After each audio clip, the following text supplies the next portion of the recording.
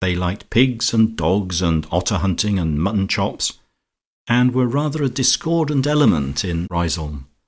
But Georgie had a kind heart, and never even debated whether he should ask Hermie and Ursie or not, though he had to do a great deal of tidying up after they had gone. There was always a playful touch between the meetings of these two, when either of them had been away from Riseholme, that very prettily concealed the depth of Georgie's supposed devotion.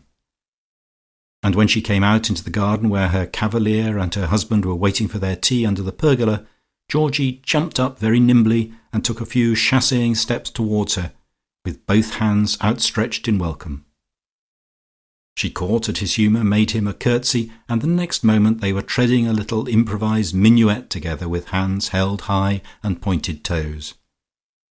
Georgie had very small feet, and it was a really elegant toe that he pointed, encased in cloth-topped boots.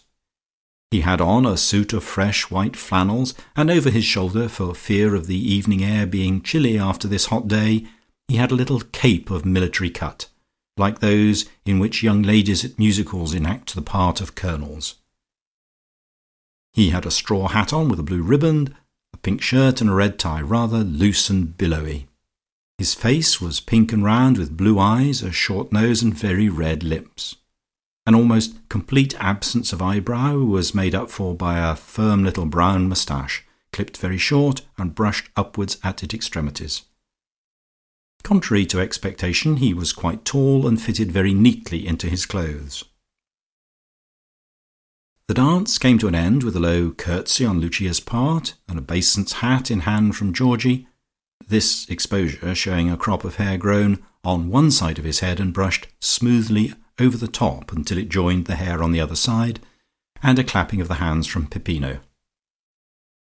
"Bravo, bravo!" he cried from the tea-table. "Capital!" Mrs. Lucas blew him a kiss in acknowledgment of this compliment, and smiled at her partner. "Amico," she said, "it is nice to see you again. How goes it?" "Va bene," said Georgie, to show he could talk Italian too. "Va very bene, now that you've come back." "Grazie. Now tell us all the news. We'll have a good gossip." Georgie's face beamed with solemn gladness at the word, like a drunkard's when brandy is mentioned. "Where shall we begin?" he said. "Such a lot to tell you. I think we must begin with a great bit of news, something really mysterious.